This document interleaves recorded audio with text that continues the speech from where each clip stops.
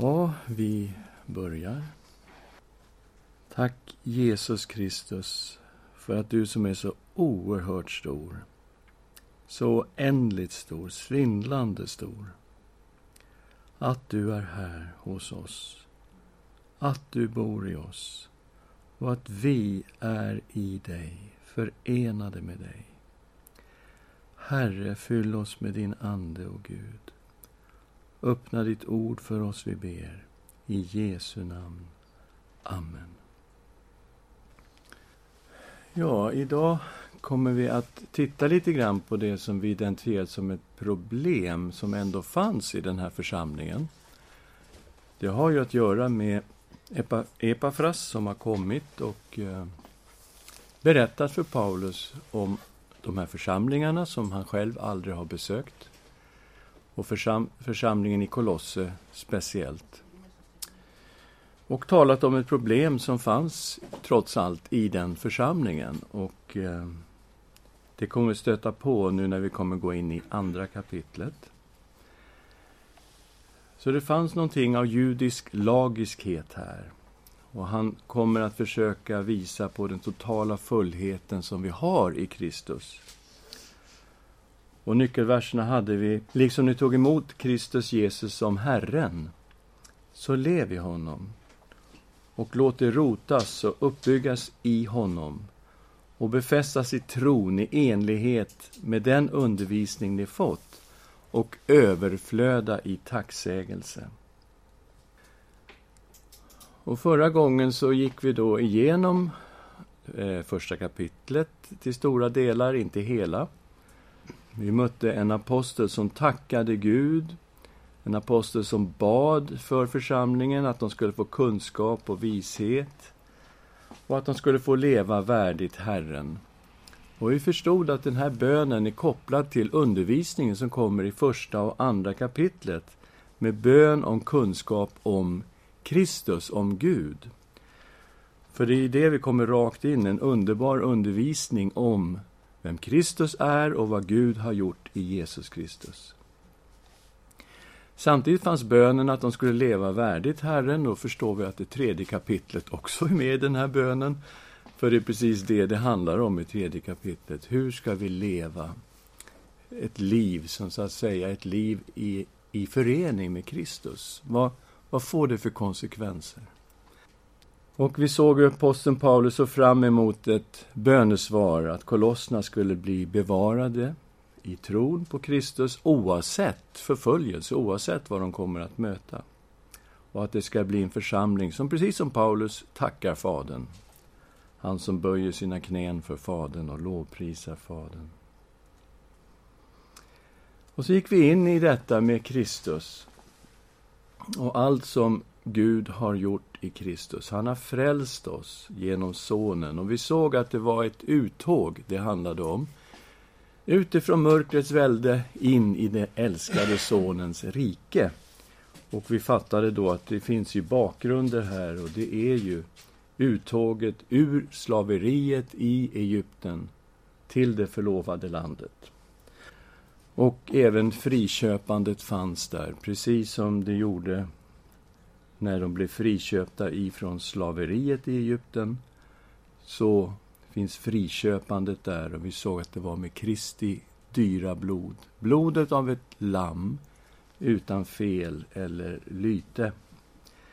Och det kopplades till påskalammet, som precis så offrades varje år och som skulle utväljas med de här meriterna så att säga. Kristus, vårt påskalam, har friköpt oss från mörker, från slaveri, ifrån synd till sitt älskade rike. Han har frälst oss. Och så kommer vi då till dessa märkliga verser i första kapitlet. Kristus och Gud tittar vi på först. Han som är den osynlige Gudens avbild. Han som av evighet är förstfödd före allt skapat. Och vi tänkte oss in i detta. Vad fanns innan Gud skapade? Och drog slutsatsen, då fanns bara Gud och ingenting annat än Gud. Och sen kommer vi till Kristus och skapelsen. Och då blir man lika chockad, kan man säga. Allt skapades genom Kristus och till Kristus. Och vi tittade in i Johannes 1 och såg samma undervisning där, inledning av Johannes evangeliet. Vi tittade in i Hebreerbrevets 3 första verser och ser exakt samma undervisning där. Och att allt består genom Kristus. Så allt är skapat genom Kristus, till Kristus, och allt består genom Kristus. Och då börjar man ju ana att han är ganska stor. Att han är då det som han själv säger i Uppenbarelseboken. Att han är den första och den sista, begynnelsen och änden. Han är alfa och omega. Det är i 22 kapitlet av Uppenbarelseboken som Jesus säger detta om sig själv. Och denne Kristus är alltså den som är kopplad till oss. Och då börjar vi ana att här är det någon som är oerhört stor. Och vi har pratat mycket om det här med att Efesierbrevet och Kolosserbrevet ligger ihop på något sätt. De är ju skrivna samtidigt och berör väldigt lika ämnen. Och när vi talar om den store Kristus så har vi ju detta i Efesierbrevet, att allt är sammanfattat i Kristus. Allt i himlen och allt på jorden. Så han är stor. Så är det. Han är huvudet för sin kropp. Han är den förstfödde från de döda. Och all Guds fullhet är i Kristus. Allt vad Gud är. Och Kristus är försoningen för allt och alla. Då kommer vi till dagens sida. Paulus tjänst passade in i Guds väldiga plan i Kristus. Och vi ser här nu hur aposteln Paulus tjänade Kristi kropp. Vi ska titta på vers 24 och 25 i första kapitlet. Nu gläder jag mig mitt under mina lidanden för er. Och det som fattas av Kristus lidanden uppfyller jag i mitt liv för hans kropp som är församlingen. Dess tjänare har jag blivit, i kraft av det uppdrag Gud har gett mig för er räkning, att överallt predika Guds ord. Ja, man hajar till direkt. En apostel som har blivit slagen, suttit i fängelse upprepade gånger, har lidit verkligen för Kristus. Och nu sitter han i fängelse igen. Det må vara i Rom eller i Efesus, men han sitter i fängelse igen. Och han säger att han håller på att uppfylla någon sorts mått av Kristus lidanden. Och det verkar inte vara fullt riktigt än. Så han lider vidare för Kristus. Och detta med att dela Kristi lidanden, som man såg som en ära. Vi mötte det i första Petrusbrevet när vi gick igenom där. Och vi mötte det i andra Korinthierbrevet när vi gick igenom där. Och vi ska bara uppfriska våra minnen lite när det gäller andra Korinthierbrevet. Vi läser ifrån kapitel 4, vers 7. Men denna skatt har vi i lerkärl, för att den väldiga kraften ska vara Guds och inte komma från oss. Vi är på allt sätt trängda, men inte utan utväg. Rådvilla, men inte rådlösa. Förföljda, men inte övergivna. Nedslagna, men inte utslagna. Alltid bär vi Jesu död i vår kropp, för att också Jesu liv ska bli synligt i vår kropp. Ty vi som lever utlämnas ständigt åt döden för Jesus skull, för att också Jesu liv ska uppenbaras i vår dödliga kropp. Och det finns en koppling här mellan Jesu liv och Jesu död som alltid då på något sätt producerar liv i oss. Och när vi gick igenom det här, tittade vi på det vi kallar för vetekornets lag. Att Jesus Kristus liknade sig själv vid ett vetekorn som var villig att falla ner i jorden och dö för att det skulle bära mycket frukt. Men så säger Jesus till sina lärjungar där i Johannes 12 att de ska vara hans efterföljare. Och också vara som vetekorn som är villiga att falla ner i jorden och dö. För om man inte är villig att göra det, säger Jesus, då blir man ett ensamt korn och det blir ingen frukt. Men om man försakar sitt liv för Kristi skull, då blir det frukt. Och det är en andlig princip som kommer fram här i Andra Korinthierbrevet 5. Att döden verkade i aposteln Paulus, han led för Kristus, men det resulterade i väldigt mycket frukt. Korinterna var ju ett sådant exempel dit aposteln hade kommit och predikat evangelium. Och församling hade fötts i Korint. Och det är det här märkliga vi möter också här i Kolosserbrevet, att han gläder sig mitt under sina lidanden för er. Och det som fattas av Kristus lidanden uppfyller jag i mitt liv för hans kropp som är församlingen. Och man skulle kunna säga, uppfyller jag i min kropp för hans kropp. Alltså ett helt annat perspektiv. Va? Det är inte bara min kropp som är så viktig, utan jag är villig att lida för Kristus, för hans kropps skull. Det är ju märkligt också att han säger att han sitter där i fängelse för deras skull. Han har aldrig varit där. Han har aldrig varit i Kolosse. Det är uppenbart. Och ändå så lider han för dem. Så han ser hela sin tjänst inkopplat ihop med sitt uppdrag att föra evangelium till hedna folken.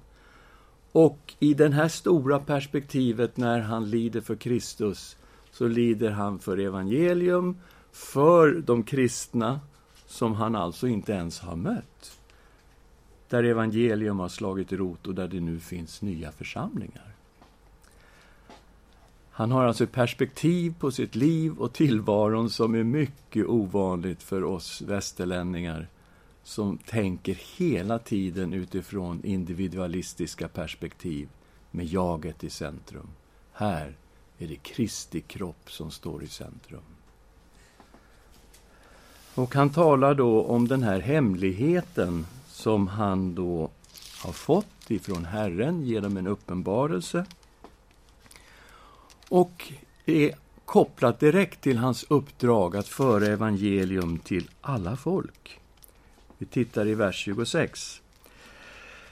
Den hemlighet som genom tider och släktled har varit dold, men nu har uppenbarats för hans heliga. För dem ville Gud göra känt vilken rikedom på härlighet hedningarna har i denna hemlighet.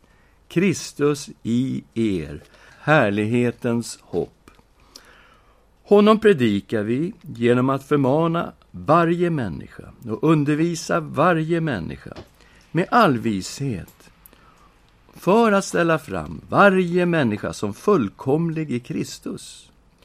För det målet arbetar och kämpar jag i hans kraft som verkar mäktigt i mig. Jag vill att ni ska veta vilken kamp jag har att utstå för er och för de som bor i Laodicea och för alla som inte har träffat mig personligen. För att de ska bli undervisade i kärlek och styrkta i sina hjärtan och nå fram till hela rikedomen i en fast övertygelse som ger rätt insikt i Guds hemlighet, Kristus. I honom är vishetens och kunskapens alla skatter gömda. Detta säger jag för att ingen ska bedra er genom bestickande ord. Ty även om jag är kroppsligt frånvarande, så är jag hos er i anden och gläder mig när jag ser er ordning och fasthet i tron på Kristus. Så här har vi hans uppdrag att liksom förmedla evangelium.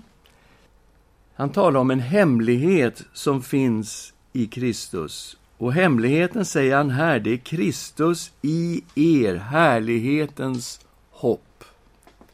Det handlar om hedna folken som tidigare liksom bara har varit där ute. Gud har handlat hela tiden med Israel. Och så kommer Kristus och så kommer evangelium, pang säger det, en fullständig explosion.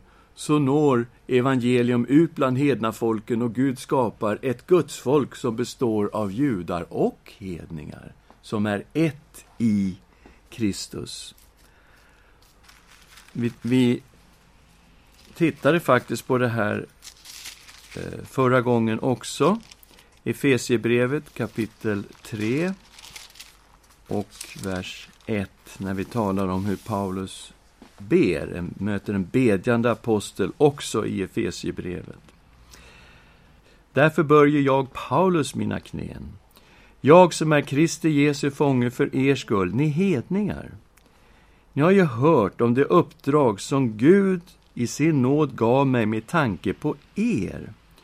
Hur jag genom en uppenbarelse lärde känna hemligheten, så som jag redan i korthet har skrivit. När ni läser detta kan ni förstå vilken insikt jag har i Kristi hemlighet. I tidigare släktled har den inte avslöjats för människor, så som den nu genom anden har uppenbarats för hans heliga apostlar och profeter. Den innebär att hedningarna i Kristus Jesus och genom hans evangelium är våra medarvingar och tillhör samma kropp som vi och har del i samma löfte.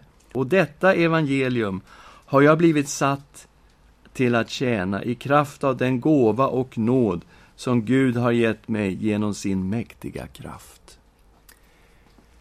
Så här är Kristi hemlighet utlagd väldigt tydligt. Det handlar om att hedningar och judar är en enda kropp i Kristus. De har samma löfte. Vilket löfte pratar vi om? Det är det löfte som Gud gav till Abraham. I dig ska alla folk, alla släkter på jorden vara välsignade. Det är de löftena det handlar om som Gud gav till Abraham. Och vi vet i Galaterbrevet så är vi ju Abrahams barn i Kristus och delaktiga i löftena. Och vi kommer då till målet med hela brevet, vers 6 i andra kapitlet av Kolosserbrevet.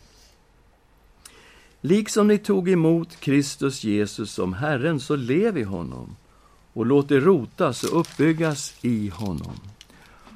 Och befästas i tron i enlighet med den undervisning ni fått och överflöda i tacksägelse. Det fanns ett problem i Kolosse.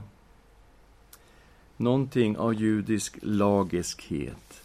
Vi upptäcker det just här i det andra kapitlet, det här problemet. Och att det har med judar att göra, det förstår vi ju när han talar om omskärelsen som han gör ifrån den 11:e versen. Och han nämner att de var oomskurna i den 13:e versen. Han talar om ett skuldebrev som har spikats fast på korset. Och hur Kristus har triumferat över makterna och väldigheterna. Så det är någonting som har med det judiska att göra. Vi såg också i 16:e versen: låt ingen döma er för vad ni äter eller dricker i fråga om högtid eller nymånad eller sabbat. Och det var typiskt judiskt, detta med maten och drycken och reglerna kring detta. Också detta med att dela in i högtid, nymånad eller sabbat. Det var något som vi såg fanns i Hosea kapitel 2, vers 11 och i Hesekiel 45 och 17. Exakt den här indelningen treindelningen av högtid, nymånad och sabbat. Så vi förstår att det har någonting med judisk lagiskhet att göra, de här problemen som fanns i Kolosse. Men vi var ändå lite förvånade. Det verkar som det finns hedniska inslag här också. I 8:e versen: se till att ingen rövar bort er med sin tomma och bedrägliga filosofi, byggd på mänskliga traditioner, stadgar och inte på Kristus. Ja, det skulle kunna peka mot tidig gnosticism, att det är så. Det låter inte spikrakt judiskt. Just detta med filosofi och mänskliga tankar. Det är klart man kan tänka sig att de här matreglerna och alltihopa var ju påbyggnadsregler som egentligen inte står i Gamla testamentet utan som har utökats. Och man gjorde gärna så. Fariseerna och rabbinerna, de byggde på buden, kan man säga. Vad de gjorde var att de ville skydda buden så att inte man skulle bryta på något av de 10 budorden. Och därför byggde man som en skyddshäck runt buden. Och det var de här extra reglerna som man då hittade på, som inte stod i skrifterna. Avsikten var egentligen att skydda 10 Guds bud. Och på så vis så skapar man då mänskliga traditioner och stadgar. Vi vet att Jesus ibland gick väldigt hårt emot just de här reglerna som man hade skapat kring budorden. Vi kan också se något liknande av hedniska idéer i vers 18 och 19. Låt er inte fråndömas segerkransen av något som ger sig hän åt ödmjukhet och går upp i syner av änglarnas tillbedjan och som utan orsak är upplåst i sitt kötsliga sinne och inte håller sig till honom som är huvudet. Från honom hämtar hela kroppen sin tillväxt som Gud ger, stödd och sammanhållen som den är av sina leder och senor. Så det här med ängladyrkan, för att här har man visserligen översatt änglarnas tillbedjan, man tittar nästan vilken annan översättning som helst, så handlar det om tillbedjan av änglar. Och det var någonting som inte judarna sysslade med, om det handlar om tillbedjan av änglar. Om det är änglarnas tillbedjan av Gud, ja, då skulle det kunna vara fortfarande judiskt. Så är det ju. Men om det är tillbedjan av änglar, då är vi inne på någonting hedniskt. Någon som kom sen i gnosticismen, och att det här skulle vara tecken på tidig gnosticism i så fall. Läran som då var problemet där, det är att den ledde till en asketism alltså. De kom med jättestränga regler, sa så här måste ni leva om ni ska vara bra kristna. Vi tittar på 20-23. Om ni med Kristus har dött bort från världens stadgar, varför uppför ni er då som om ni levde i världen och böjer er för dessa bud? Det ska du inte röra, det ska du inte smaka, det ska du inte ta på. Och detta gäller sådant som är bestämt att användas och förbrukas efter människors bud och läror. Detta uppfattas visserligen som vishet, med sin självvalda gudstjänst, sin ödmjukhet, sin späkning av kroppen. Men det har inget värde, utan är bara till för att tillfredsställa den kötsliga sinnet. Så att det var en lära där som resulterade i asketism med mycket strikta regler på vad de fick äta, vad de fick röra vid. Och aposteln säger att det här finns ingenting i. Det ser ut som det har vishet och någon sorts ödmjuk gudstjänst i sig med späkning av kroppen. Men det har inget värde, säger han. Utan det är bara till för att tillfredsställa det kötsliga sinnet. Ja. Också när vi går sen till tidig gnosticism och kommer in i gnosticismen, så såg man att det fanns två diken. Det ena var asketism just. Och det andra diket var hedonism, njutningslystnad. Så att det fanns båda de här dikena och skulle mycket väl kunna peka mot någonting hedniskt. Samtidigt som vi förstår att det mycket väl kan peka mot någonting judiskt med en strikt följande av alla de här reglerna som man vill påtvinga hedningarna. Och då är vi inne i det som vi har sett i Galaterbrevet, Filipperbrevet som man varnar för och så vidare. Så att det skulle kunna vara både och. Men kanske nöjer oss med att säga att den här irrläran som fanns där, det var en lära som resulterade i lagisk asketism, och aposteln Paulus går rakt emot det. Det är viktigt att se. Hur bemöter han nu den här läran? Ja, föga överraskande så säger han: all Guds fullhet finns i Kristus. I kapitel 2, vers 9 och 10. Ty i honom bor gudomens hela fullhet i kroppslig gestalt. Och i honom är ni uppfyllda, han som är huvudet över alla makter och väldigheter. Så allting som de troende någonsin skulle kunna ha behov av finns ju i Kristus. Han är fullheten av allting. I 1:19 sa han: ty Gud beslöt att låta hela fullheten bo i honom. I kapitel 2, vers 1-3. Jag vill att ni ska veta vilken kamp jag har att utstå för er och för dem som bor i Laodicea och för alla som inte har träffat mig personligen.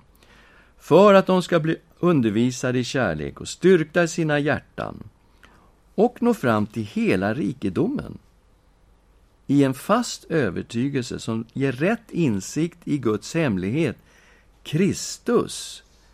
I honom är vishetens och kunskapens alla skatter gömda. Så tänk nu på att det finns en lära där som säger: ja, men det här är liksom vishet, det här är ödmjukhet, det här är gudstjänst, det här är det och det här är det. Och Paulus säger: lägg av. Det finns ingenting av allt det här de påstår som inte redan finns i Kristus. Ingenting behöver läggas till Kristus. Vad vi behöver, det är att se vem Kristus är, se vad han har gjort för oss och leva i det. Det är vad som behövs. Och det här med att visdomens och kunskapens alla skatter finns i honom, och naturligtvis så hade vi haft tid så skulle vi läsa Ordspråksbokens 8:e kapitel, där visheten personifieras och beskrivs som en person som har alla dessa skatter i sig. Och ta det som hemläsning för Ordspråksboken kapitel 8. Här, visdomens alla skatter. Och det kan mycket väl vara så att aposteln Paulus tänker på detta när han lär det här. Vi kommer också till omskärelsen här i det andra kapitlet. Och omskärelsen var ju ett förbundstecken. Vi möter i första Mosebok kapitel 17 när Gud gör ett förbund med Abraham. Och vi kan läsa vers 9-14. Gud sa ytterligare till Abraham: du ska hålla mitt förbund, du och dina efterkommande från släkte till släkte. Och detta är det förbund mellan mig och dig och dina efterkommande som ni ska hålla. Alla av manligt kön hos er ska omskäras. Ni ska skära bort er förhud som tecken på förbundet mellan mig och er. Släkte efter släkte ska ni omskära alla av manligt kön bland er, när de är 8 dagar gamla. Både den som är född i huset och den som köps för pengar från något främmande folk och som inte är din ättling. Den som är född i ditt hus och den som du köpt för pengar ska omskäras. mitt förbund ska vara på ert kött som ett evigt förbund.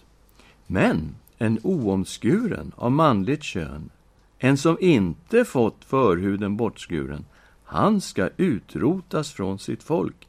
Han har brutit mitt förbund. Jaha, är vi Abrahams barn? Börjar ju då frågan direkt. Ja, säger aposteln Paulus, vi är Abrahams barn i Kristus. Och vi mötte det här när vi höll på med apostlagärningarna. Vi var inne i kapitel 15 och såg apostlamötet där. Och vad hela striden handlade om. Vad ska vi göra med hedningar som har kommit till tro på Kristus och faktiskt blivit Abrahams barn? De måste omskäras av fariseerna som hade blivit kristna. De måste omskäras, de måste hålla Mose lag. De måste leva på det här judiska sättet som vi har levt i förbundet. Och vi vet att det blev en väldig strid. Och till slut så vann den sida som aposteln Paulus och Barnabas stod för. Och även Jakob och Petrus ställer sig upp till stöd för detta. Att hedningar inte behöver omskäras. Utan det räcker med omvändelse och tro på Jesus Kristus. Och så omskärelsen var ju någonting väldigt viktigt. Man kunde alltså inte komma runt det. Alla som tillhörde Abrahams förbund måste omskäras, och då kommer Paulus med en undervisning om hjärtats omskärelse, som är en inre omskärelse. Vi möter den i Romarbrevet kapitel 2. Nu är det inte så att han hittar på detta med hjärtats omskärelse. Det möter vi också i 5:e Mosebok redan. Omskärelsen av hjärtat. Att det är det som gör att människan lever med Gud av hjärtat och vandrar med Gud av hjärtat och lyder Gud av hjärtat och ber av hjärtat. Alltså den inre delen av tron är ju betonad också i Gamla testamentet. Så är det inte så att han uppfinner själva begreppet. Vi ska se vad han säger om detta. Vi läser Romarbrevet 2, det är vers 28 och 29. Den är inte jude som är det till det yttre, och omskärelse är inte något som sker utvärtes på kroppen. Den är jude som är det i sitt inre, och hjärtats omskärelse sker genom anden och inte genom bokstaven. En sådan får sitt beröm inte av människor utan av Gud. Det är klart, det han säger får ju vilken jude som helst i hans samtid att bara börja skaka av vrede. Att man inte är jude om man är det till det yttre. Nej, det är man inte. Ojsan. Problem idag också, skulle man säga något sånt. I Israel idag. Problem. Och omskärelse, nej, det är inte något som sker på kroppen. Nej, vad är det då? Nej, det är något som sker i människans hjärta. Hjärtats omskärelse i den heliga ande. Det är den sanna omskärelsen, säger aposteln Paulus. Och vi kan också titta på Filippibrevet kapitel 3 och vers 1-3. För övrigt, mina bröder, gläd er i Herren. För mig är det inte besvärligt att skriva samma sak till er. Och för er är det säkrast så. Se upp för hundarna. Se upp för de onda arbetarna. Se upp för de sönderskurna. Det är vi som är de omskurna. Vi som tjänar genom Guds ande och berömmer oss av Kristus Jesus och inte förlitar oss på yttre ting. Så det är helt klart att han undervisar att den sanna omskärelsen, det är den som sker i Kristus. Och det är kopplat direkt till tron på Jesus Kristus. Och han går ju vidare sen i verserna efter 4 och vidare. Berättar sitt eget vittnesbörd. Han var en farisé som hade levt enligt lagen och gjort allting rätt enligt lagen. Men nu räknar han det som en avskräde, som sopor i jämförelse med att få vinna Kristus och bli funnen i Kristus. Så det är helt klart att han talar om vad den sanna omskärelsen är. Att det är den som är i Kristus. Och vi möter också en undervisning om omskärelsen här i Kolosserbrevets 2 kapitel. Och vi tittar nu i 11:e versen. I honom blev också ni omskurna, inte med människohand, utan med Kristi omskärelse, då ni avkläddes er syndiga natur och begravdes med honom genom dopet. I dopet blev ni också uppväckta med honom genom tron på Guds kraft, han som har uppväckt honom från de döda. Och vi vet ju genom dopundervisningen att hela dopet handlar om föreningen med Kristus. I Kristi död, Kristi begravning och Kristi uppståndelse. Och även här är det just det som kommer fram, att de begravdes med honom genom dopet. I dopet blev de också uppväckta med honom genom tron på Guds kraft. Och det handlar om ett troende dop här. Paulus beskriver ingenting här som liknar ett spädbarnsdop, utan han beskriver ett troende dop. Någon som har tron på Gud och Guds kraft uppväckta med Kristus i tron på Gud. Det var ju ett förbundstecken, omskärelsen. Det var ett tecken som var ett tecken på Abrahamförbundet. Är då dopet ett förbundstecken? Ja, det är just här i Kolosserbrevet 2, vers 11 och 12, som vi ser att dopet är ett förbundstecken på det nya förbundet. Precis som den yttre omskärelsen, den omskärelse som gjordes, var ett tecken på Abrahams förbund, så blir då dopet ett tecken på det nya förbundet i Kristus. Och alla kristna ska döpas. Det är ingenting som vi har hittat på något sätt. Det är Jesus som har sagt det. Att alla som blir hans lärjungar, de ska döpas. I Faderns, Sonens och den heliga Andes namn. Så det är inte förhandlingsbart på det sättet. Och vi kommer till Guds fullkomliga försoning i Kristus. Gud tog oss från död till liv i Kristus. Och egentligen hade vi tid här, skulle vi titta in i Efesierbrevet 2 och se hur det just handlar om detta. Vi var döda genom våra överträdelser och synder, men har blivit levande med Kristus och satta med Kristus i den himmelska världen. Av nåd är ni frälsta genom tron. Och det är icke av er själva, Guds gåva är det, inte av gärningar för att ingen ska berömma sig. Hans verk är vi, skapade i Kristus, Jesus, till goda gärningar. Så att,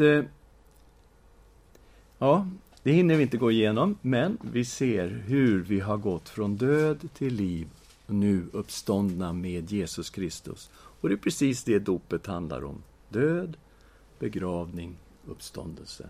Och föreningen med Kristus i just detta. Han har utplånat skulden. Det fanns ett skuldebrev i 14:e versen. Han har strukit ut det skuldebrev som med sina krav vittnade emot oss. Det har han tagit bort genom att spika fast det på korset.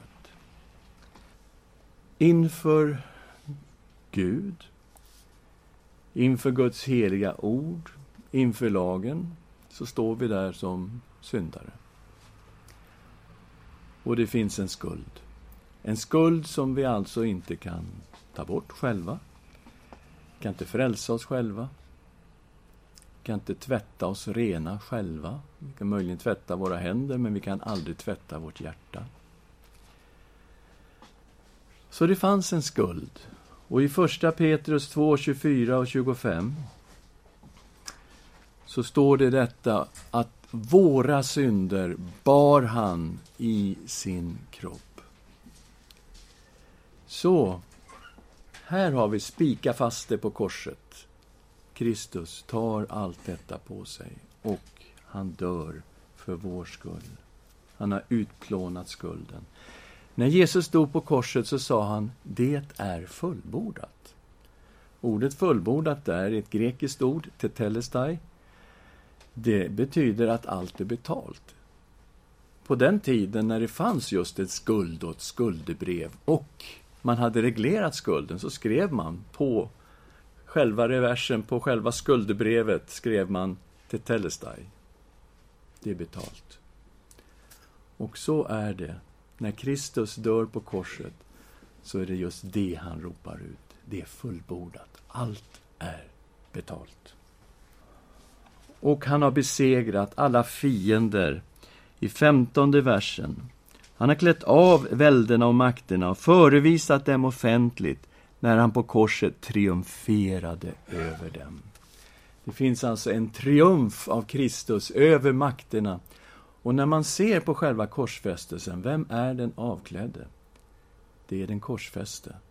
Som är avklädd, som är hånad, bespottad på alla sätt. Och som hänger där på korset, helt utelämnad.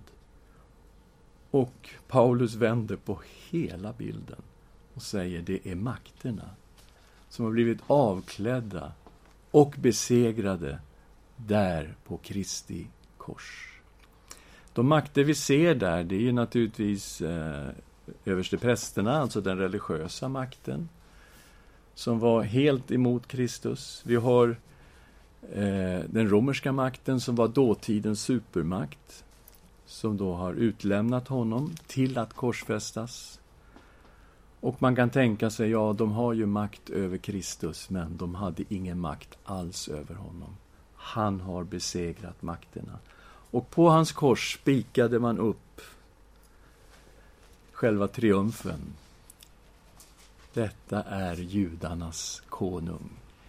En skrift som var avfattad på hebreiska, på latin och på grekiska. För hela världen att se vem han verkligen var. Han var Messias. Han var Kristus. Han var judarnas konung. Här är Jesu Kristi triumf. I hans död och hans uppståndelse. Och tiden har gått. Så vi tackar Herren tillsammans. Herre, tack för de oändliga djupen som vi har här mitt framför oss. I dig, Herre Jesus, finns vishetens och kunskapens alla skatter. I dig finns all Guds fullhet. Och vi behöver ingenting förutom dig, Jesus Kristus.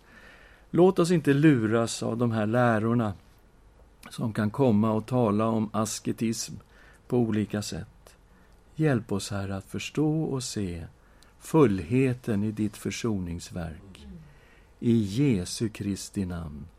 Amen.